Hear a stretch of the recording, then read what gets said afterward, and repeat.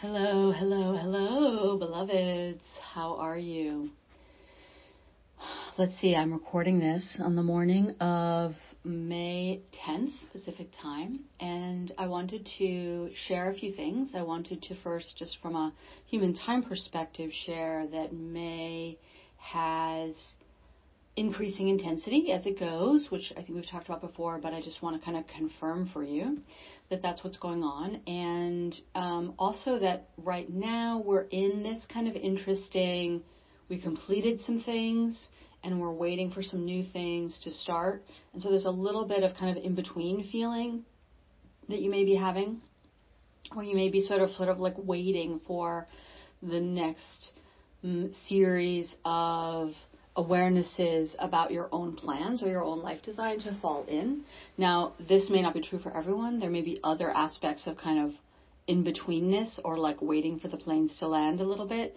But I feel it's primarily a very interior thing, right? As opposed to like, oh, I'm waiting for, some physical thing to occur. It's a very kind of interior, like, okay, the new time sphere has opened and I've been doing the deconstruction and the clearing to step into the bonus round timeline that this new time sphere energy architecture is supporting and is allowing.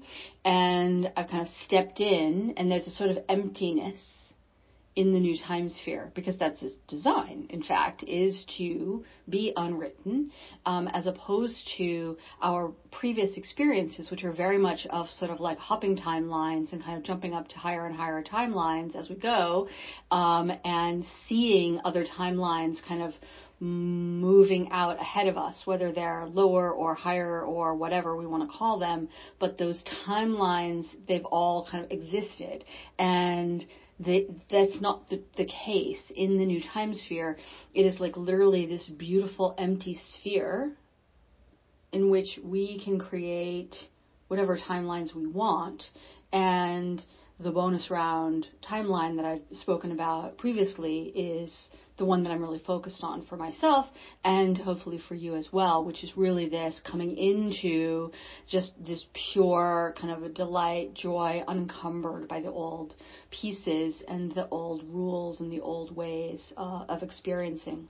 So that in-betweenness, combined with the intensity of the energies, which are just ramping up all the time right now, may create a kind of a problem, if you will, for your mind, for your brain, that will be searching around to be like, wait. Let me like fill in what the next thing is. Let me understand what the next thing is. Let me control it. And we are very much in this collapse of understanding, as my friend Barrett coined it to me a couple weeks ago, which reminds me, oh my gosh, we did this like hour plus long discussion that was a transmission talk for you guys, and I forgot to upload it. That is so perfect for these current energies. That's hilarious. He's going to laugh at me. Okay, I will get that up later and share it with you, because it's just super powerful, fun stuff, and I encourage you to check that out when it comes. But this collapse of understanding, as he has termed it, I think is a very apropos to the things we've been talking about in here, related to as we move into more and more dimensional perspectives, more and more dimensions being available to us, increasing our ability to simultaneously view the landscape from the multiple floors of that building that I use always as that metaphor for the different dimensional perspectives that are available, then kind of understanding becomes more in the moment. And so I've talked about how memory, your experience of memory, may be radically shifted or shifting, where it's sort of like things that happened a little while ago feel like they happened ages and ages and ages ago, or you can't remember them at all. And this is really, again, this like coming into the nowness, which is really where all the different dimensional perspectives are available, and also the gap, if you will, between how matter is organizing around energy is getting smaller and smaller and smaller, and that gap shortens as a function of your own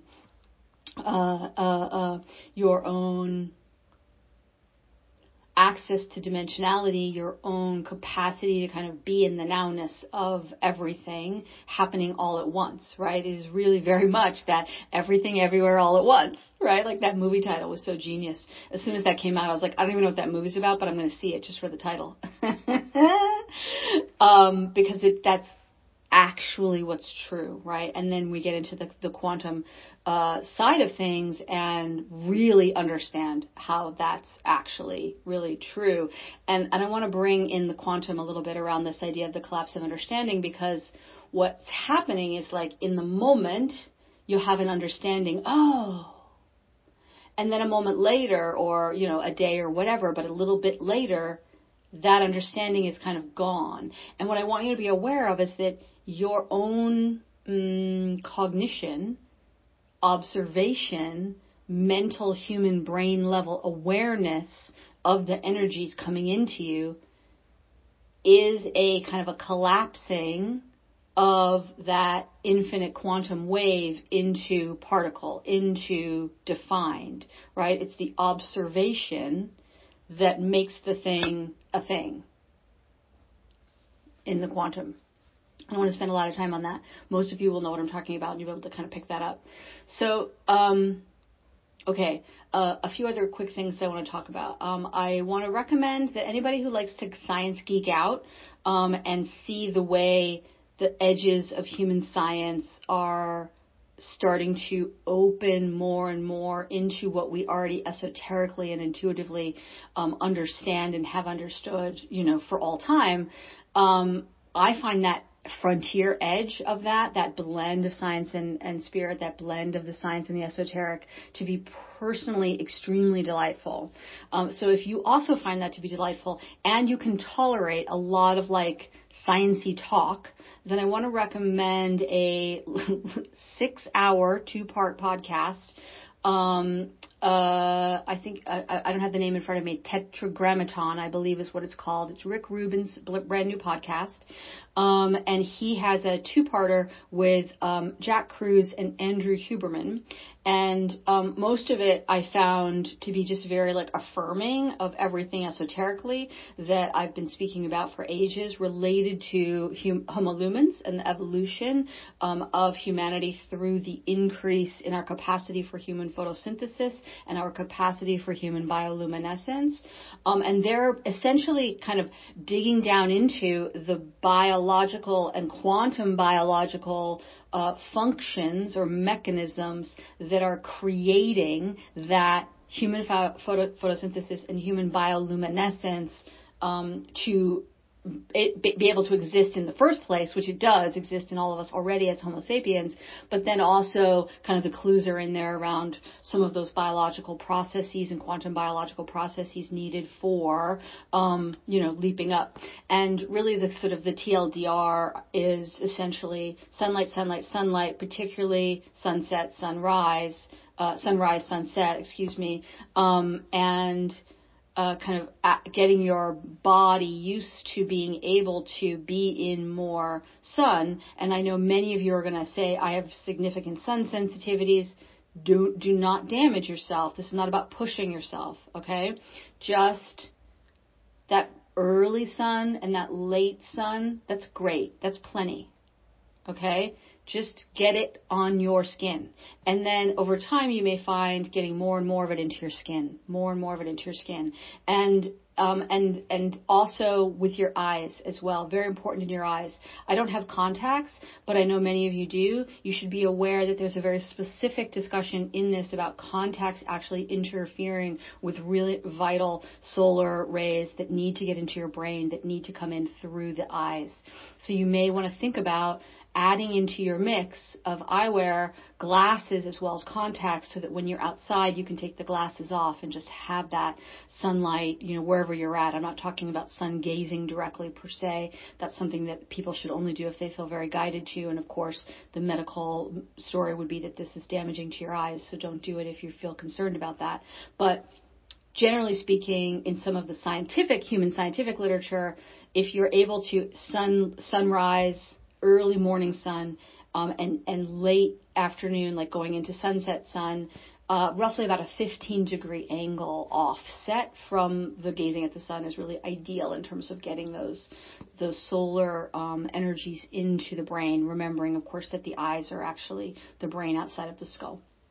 The other really big fun piece of this, there's so many pieces in it that were really fun, but one that I was not aware of that was really like, aha, it felt like a little missing piece to the puzzle for me. He's talking about how we create essentially light inside ourselves, which is like, duh, of course we all know that, but that wasn't something that Huberman was aware of in the conversation. And so as they were breaking down that process, that was really interesting and fun to be able to observe. But specifically, he was addressing the fact that the mitochondrial mechanism that does this is radically enhanced and sped up by cold immersion, cold exposure. So for all of you who've been following me for several years, I've become absolutely obsessed with the guidance to get into cold water almost daily for several years. And there's a number of widespread kind of research studies around why this can be beneficial to biological functions. And that's been, interesting to me, but I've been very esoterically driven on this and not fully understood it. And this created the connection because I knew it was a mitochondrial consciousness related directive, but now I understood that it was specifically because that is essentially fuel to that inner bioluminescence expansion, which is needed for our expansion in our resonance, in our capacity to kind of expand and speed up our frequency, right? Remember frequency and resonance. So frequency is you're in the moment, the radio station you're dialed into energetically. What is your frequency? That's your vibration also, same thing. Frequency and vibration, same thing. And it's sort of like in the moment, your thought, your emotion, your frequency. Boom. What is it right now? It's this. Okay, what is it now? It's over here. Now it's down here. Now it's up there, right? Your resonance is the moving average of the most recent kind of data points of frequency.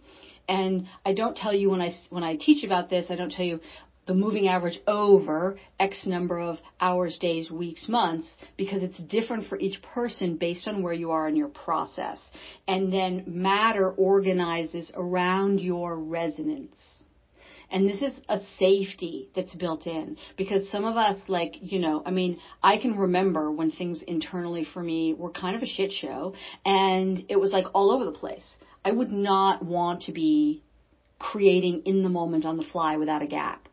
That buffer is really important, right? That moving average functionality of density-based existence is very, very useful, right? So when we get impatient, we have to remember that, right? Like, okay, this is just helping me.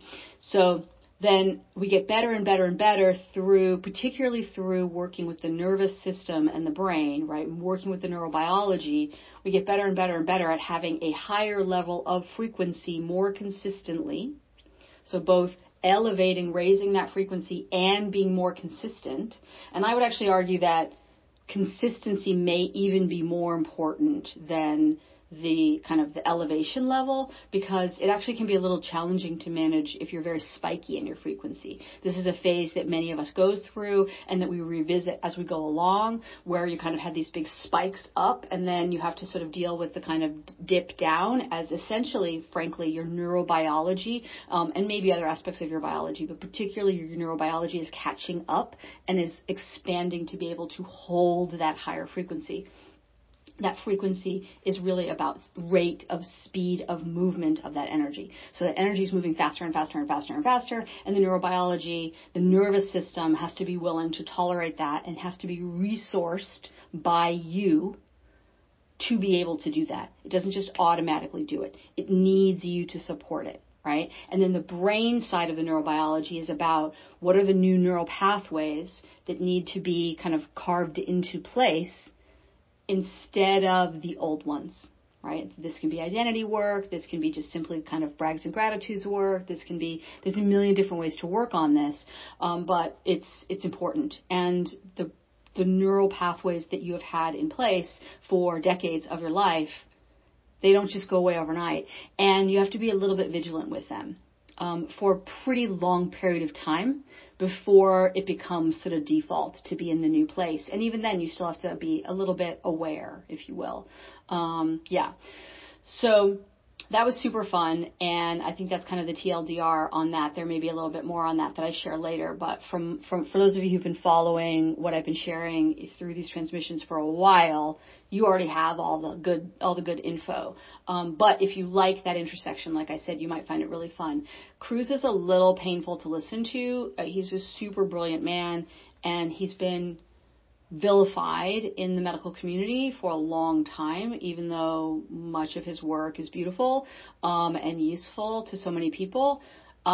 And so he has a little bit of a chip on his shoulder about that. So he's got that kind of, and he's a neurosurgeon. So I was raised by a neurosurgeon, so I feel like I can very closely tell you that neurosurgeons are big, big personalities, and they have to be. You're going to cut into somebody's brain, like you better well be feeling like a confident badass, right? But that can sometimes be a little painful to be in the room with for a long time. And when you couple that with the chip on his shoulder about like, hey, nobody's been listening to me for ages, there can be a little bit of a like, ugh, okay, like let's roll back that insecurity just a little bit. Like just, it's okay, you're fine, everything's good. Like we're seeing you, it's all right. But if you can just, it's actually a great exercise in neutrality, or it was for me, because every now and then he would kind of get on my nerves, and I was like, okay, can I come into neutrality about this person? I'm popping into a little bit of a one-up position. Let me come back into neutrality. And I found that to be really very useful. So there's that. Now, other things. So 2 other things. I want to talk about kind of gold and currencies. And I also want to talk about when people have the experience of feeling like in a past life, I was fill in the blank, famous figure, particularly famous figure from various spiritual traditions. It doesn't matter who, okay? Yeah. And spiritual traditions, I'm not just talking about religious traditions here. Let's like be aware of like mythical spiritual traditions that aren't necessarily religious in nature per se. And that's, philosophical, semantics game. But I just want you to be really expanded. I'm not just talking about Jesus Christ, Mary Magdalene, Mother Mary. I'm not just talking about, Christian or Jewish, or, there's also like you can think about other religious figures in, Hinduism, in Buddhism, right? Buddha. Also ascended teachers. Sometimes people call these ascended masters. I just think of them as teachers. I find that to be more useful and not evoking the old hierarchical paradigms. Joan of Arc, like Isis, Cleopatra, various oracular figures, from various different, they're big figures. So I'm going to go there first, I think, is what's going to happen. And then we'll come back to the gold and the currency stuff that's happening around the world. So what I want you to be aware of is that for 99.999% of the people on the planet who believe that they are a reincarnation of fill in the blank big spiritual figure. They were not. They are not. And here's why that's actually a good thing for them to come into. Okay? So certain souls come to this planet, have come to this planet in the past, are on this planet now, in order to create new, what I call master frequency templates. These master frequency templates, and they're actually just as, it's funny I say the word master, and I'm like, wait, that's bringing the hierarchy in. Didn't you just say that, Melanie? I'm like, oh, I need to come up with a better phrase for that. It doesn't matter. But these kind of new, I'm going to stick with the terminology for now. The new master frequency templates that are created then get they're created by that being, and they get anchored in, and then they're here. And they're available, whether that's for Earth, the being herself, for the sun, for the cosmos, for the solar system, it doesn't matter, but they're available. And in some cases, very much available for humans, for humanity. So, in fact, most of these well-known spiritual figures, fill in the blank, right, whoever you're talking about, they did this. And they seeded and anchored in these brand new energy templates that are available for anyone who wants to bring them in and add them in to the mix of how they are experiencing their soul here, their cosmic self here in this human form. So this is why this is really good news, because if you are locked into a narrative that says, oh, I was Mary Magdalene, I was Jesus Christ. And I'm bringing this up because for some reason, these two beings in particular are coming up all the time recently in people's communications with me. And I just want you to be aware, but it could be anything. I was this person, Oh, you weren't this person. You can be all of them. Bring all of them in. You're not limited to being what they were. And what you're here to be, and therefore the energy codes and templates that you came here to create have never been created before, have never existed before, and they cannot come into being unless you step up and into them. So if you stay locked in a storyline that is, oh, I was so-and-so and now I'm here again, that's it. That's the end of the story. You've essentially cut yourself off from a variety of different truths about yourself and the opportunity to be in the fresh, new, embodied creational existence that you came here to have. Now, I'm not saying to not enjoy when you have these visceral, inner, esoteric kind of wow of like, I'm in the memory. Like I've had many of those, too many of them to name here, where I'm like, wow, for like a week or a day or a month or whatever, where I'm like, I completely know that story, that experience.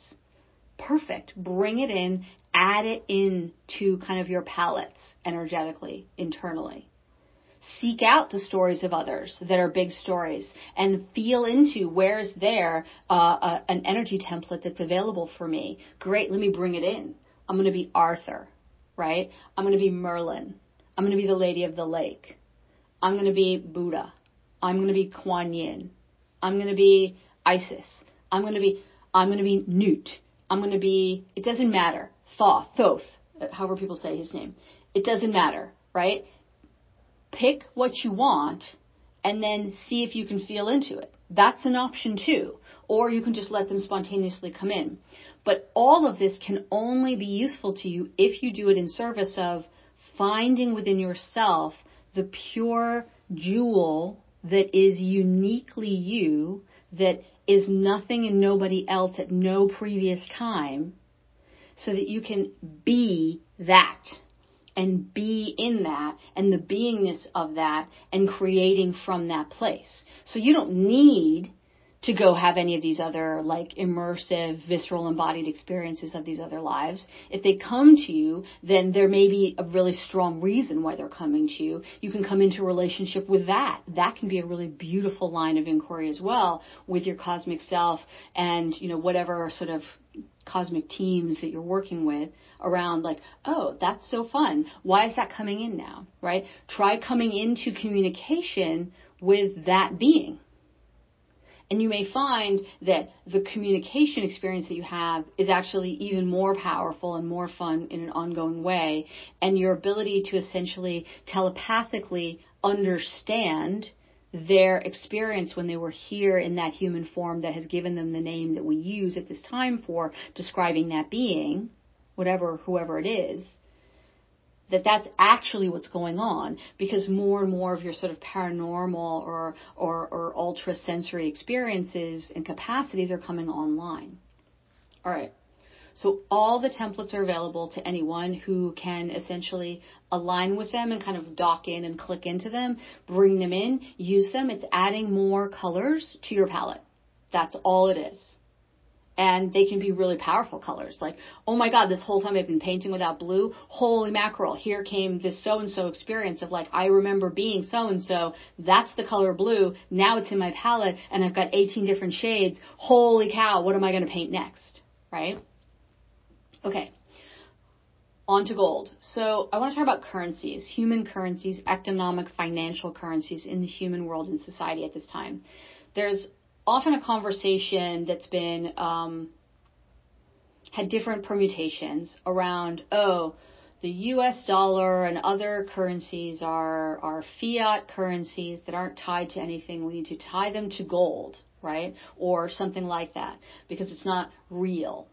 We need to tie them to gold because gold is real. Let's talk about gold for a minute. So the current societal understanding and paradigm of gold as a kind of a currency or as money is completely debasing what gold is. And it's essentially like a deeply degraded, like tiny little fractal of golden energies that are source energies that kind of flow through everything. And these beautiful, high, pristine golden energies, same is true with the silver energies, same is true with those pure, whiter than white light energies, which I think of as kind of the diamond energies, right? And so we have silver, we have diamond, we have gold, we have other things, right? That these energies have come into Earth, the being, and she has brought them into form.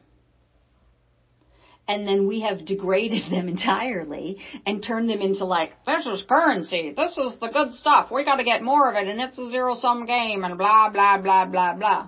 So the whole currency conversation around, we have to change the way our currencies are in order to have them tied to these physical items that we rape the earth to access and damage many humans in the process, as well as the rest of the kind of natural world where they are.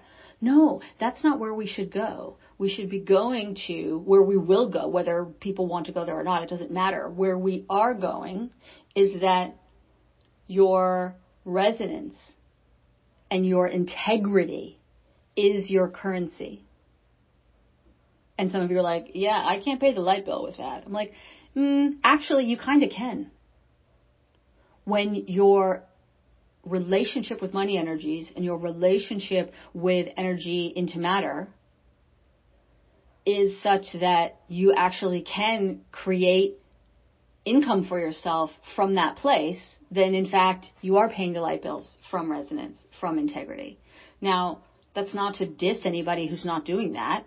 We've just barely begun. We're like at, 1%, maybe 0.001% of humans shifting into this way of existing outside of it just being purely miraculous. We're going to a place where it's the norm, but we're in a journey on the way. That doesn't mean that you personally can't radically accelerate to the place where, in fact, that is how you're living. I know that because that is now how I'm living. And I didn't used to live that way, and it was really frustrating, and I fucking hated it. So I get it. I really get it. I know what it's like. And I do know what it's like. People sometimes are like, you live in that beautiful house on the lake, and la, la, la, la, la. And I'm like, hey, I can remember multiple times earlier in my life as a single mother raising a child. How many times was I like, I don't have any money to pay the bills. The bank account is in the negative amount. What am I going to do? I know that experience very viscerally in this lifetime, not just in others. So I think it's important to say.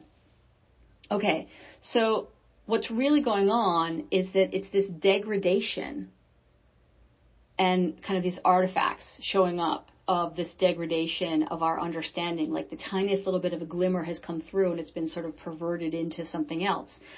And the story doesn't have to be it was perverted on purpose. It can just be a function of greater and greater density over time, greater and greater density over time in society, right? Yes, there have been interference energies in society accelerating this, but this would have happened anyway. It was part of Earth's journey. And we're here on Earth. So guess what? We get to go along for that ride. We're not in charge of that ride. Earth is in charge of her own ride, just like you're in charge of your own ride. You say, but wait, how can I be in charge of my own ride if I'm on Earth and she's in charge of her ride? Well, Earth's in charge of her ride, but she's also doing that in a solar system that is its own being. She's doing that in a galaxy that is its own being. That galaxy is doing that in a super galaxy, galactic cluster, galactic structure that is its own being, that's in this universe that is its own being, that's in this cosmos that is its own being. That's how this cosmos is organized. Differentiated communion. Okay, the other thing about gold, like you see this with things like the mythologies around dragons, for example, where dragons are vilified in most mythological stories or even popular kind of folk-telling stories or current fantasy stories. Dragons are always vilified. They're evil, and they hoard the gold. The dragons are the wisdom keepers. And there are many, many, many, many, many different kinds of dragons, but they are the wisdom keepers, and the gold is the wisdom, And so this is this picture, unfortunately, of Smaug the dragon from The Hobbit, greedily sitting on top of the pile of gold under the mountain. That's just a complete, oops, inverted, got it wrong, Tolkien. I love Tolkien. There's so much that he brought through that was right, but a lot of it is also wrong. Actually, the dragons are protecting the wisdom and holding and keeping the wisdom, the gold, for the time when for the time when it's ready to be essentially used, ready to be loved, ready to be enjoyed. And until we can really switch into regenerative society instead of extractive society, that's not really been able to happen. Okay.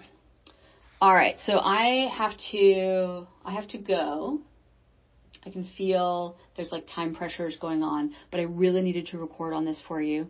And also I just want to say, speaking of stories, I did recently finally finish the fantasy novel, A Cosmic Fairy Tale, that I have been writing, that was given to me to write for approximately 4 years ago, a little more than 4 years ago. It's finally done. And I want you to understand this creation is actually an artifact of many of the new energy templates, master frequency templates that I have created for Earth and some for humanity, and anchored them in various different ways. And some of the ways in which I've anchored them in has been through the writing of this first story in the world of the Seven Stars stories, that many of which will be coming out in the future. And I feel those will be much easier, actually, to just sort of plop out, because they're just sort of all there. But that book is now available. You can get it for free as a digital download, as an advanced review copy in ARC. And I hope that you will do so, because it would be really meaningful to me to have you engage with the story and then let me know how you experience it. And also, if you know of kind of notable public figures who might enjoy an incredibly joyful, heart-opening, star map activating, incredible, beautiful story that's super fun, super suspenseful, not at all nerve system damaging in any way, shape, or form, please also get them a copy, or let me know if you want a printed copy for someone special. I'm happy to figure out to handle and shoulder the costs on that, because I'm going to be putting things together now to create the marketing plan for actually launching this as a proper book in the world. And I've also been working on the screen treatment for it to go to screen. And I just last night got an email from somebody on the list of the early readers saying okay, I've only, I raced through the first half in an entire day. I couldn't put it down. It's incredibly suspenseful. This is also a blockbuster movie, by the way. And I was like, oh my God, that's so fun. I love it. So it's super nourishing when I can receive that. And if you have constructive criticism, I'm also very open to that as well. And I have a particular form that I have put the link to at the end of the digital book for people to give formal feedback as they see fit. And I'm going to be creating reader discussion groups, both with kids, because I really want to talk, now that the book is finished, I feel it's fair to offer it to kids. When it was only half done before and I was offering samples to people, I didn't want to do that to kids, because that's just mean. I mean, yes, it's mean to adults too, but we can handle it. So if you know kids who love fantasy stories, who love stories about magic, probably 8 and up, right? I think is probably the reading level, but it depends on your kid. I would love for you to give it to them, and I'm putting together a reader group of kids and also a reader group for discussion with me about their experience of adults as well. So yay! That's at melaniegillespie.com. And you can see right there on the menu, Elantari is the name of the book. Elantari, A Cosmic Fairy Tale. Yay! More creating, coming into form. Yippee! It's so fun. All right. I love you. Mwah.